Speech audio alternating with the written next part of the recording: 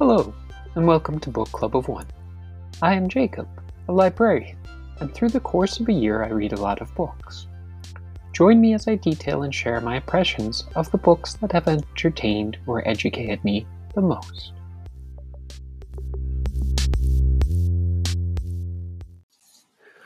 Almost one whole month into 2022. This is the season for assessing the to-read list and making goals for this year's reading, even though, as I mentioned last episode, I probably won't pick a number until June. Once again, my main reading goal of the year is to make a noticeable impact into decreasing the size of the to-be-read pile. Some success was gained in December and then lost with the holiday book gifts, but I do look forward to reading them, and that's not really a complaint. Are you enjoying the weekly formats of this show? As always, constructive feedback is welcome. See the notes section to reach out.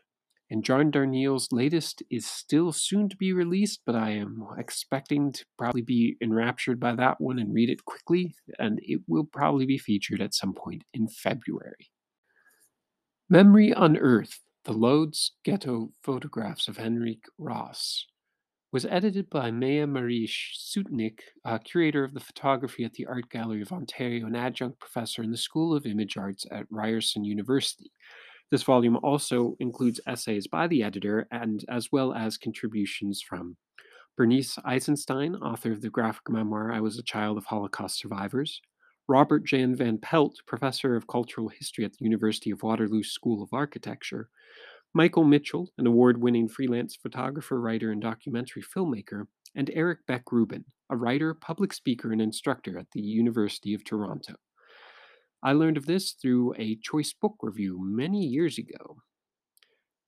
And Memory Unearthed is a selection of the nearly 3,000 surviving images taken by Jewish photographer Henrik Ross from 1941 to 1944 while he lived in the Lodz ghetto. It also includes original prints and other archival materials from the permanent collection at the Art Gallery of Ontario. This is a powerful work of witness of the everyday life of the ghetto and intimate moments of the inhabitants.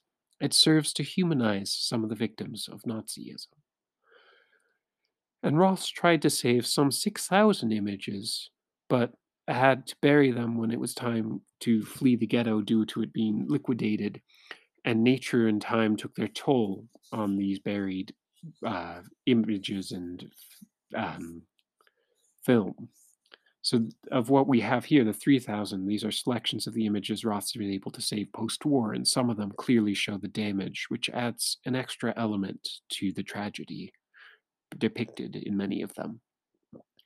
Alongside the images, we learn of Ross's life and work in the ghetto, as well as essays contextualizing the images by detailing the pre-World War II history of Lodz and what could be learned of some of the individuals photographed.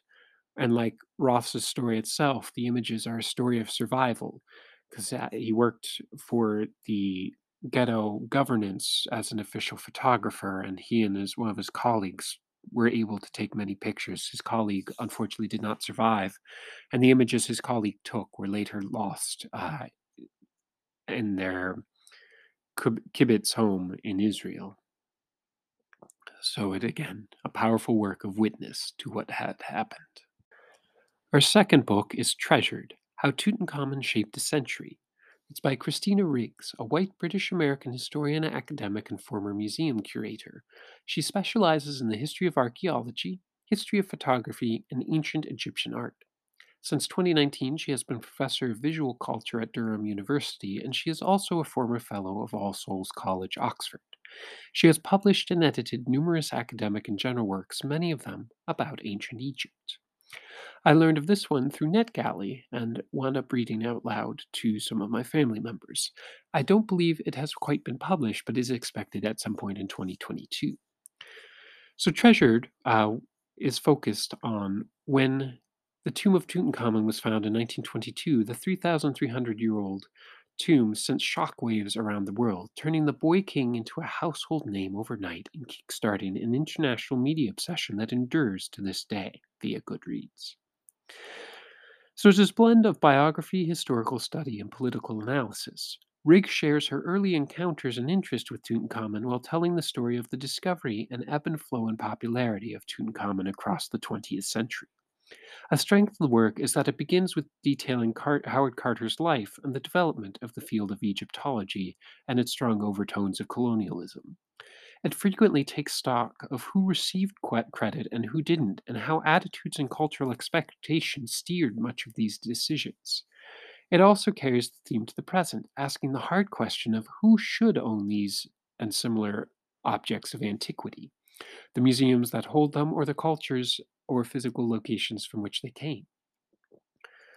In telling the adventures of Tutankhamun after World War II, his role as an ambassador or political boon for favorable relations with Egypt is a major component, particularly in the development of the blockbuster exhibitions. So the theme of Tutankhamun as boon or ambassador is highlighted in the UNESCO efforts to save historic Egyptian sites from the projected rise in the Nile due to the Aswan Dam project, and it emphasizes again the priority to save the ancient sites, rather ignoring the problem of the peoples who still lived in these areas and would be deeply impacted by the Nile's higher flow.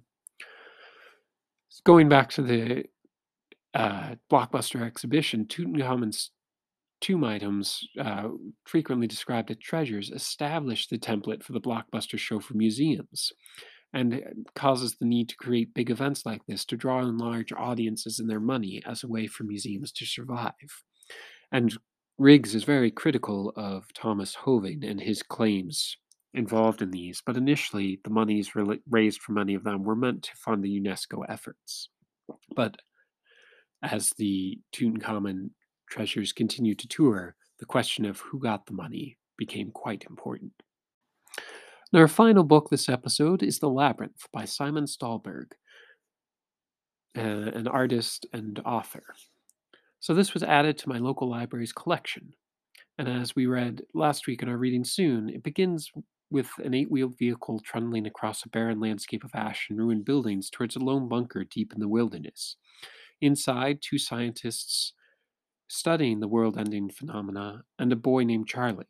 As the work unfolds, we see these 3 individuals grapple with the isolation and claustrophobia of the compound as they confront their own dark histories. So it's a graphic novello, and the artwork beautifully details this Earth's dystopian present. The 2 scientists are siblings with an adopted child, Charlie, how they came to be together is detailed in this book. So in this particular dystopian world, black orbs appeared that put out ammonia, slowly killing off plant life and causing illnesses and societal breakdown. The 2 scientists were part of a project that was able to survive this catastrophe. And we visit them now on their rotation assignment to investigate the new plant forms that are growing in the former cities when things don't go quite as planned and secrets from their past come back to challenge their existence. And it is told in flashback. So at the beginning, we're introduced to what has occurred, and then we go back, re-experience the story before resolving at the end with the present. This episode's reading soon is It Can't Happen Here by Sinclair Lewis.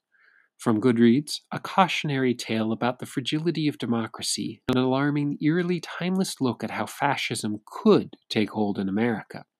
Written during the Great Depression when America was largely oblivious to Hitler's aggression, it juxtaposes a sharp political satire with the chillingly realistic rise of a president who became dictator to save the nation.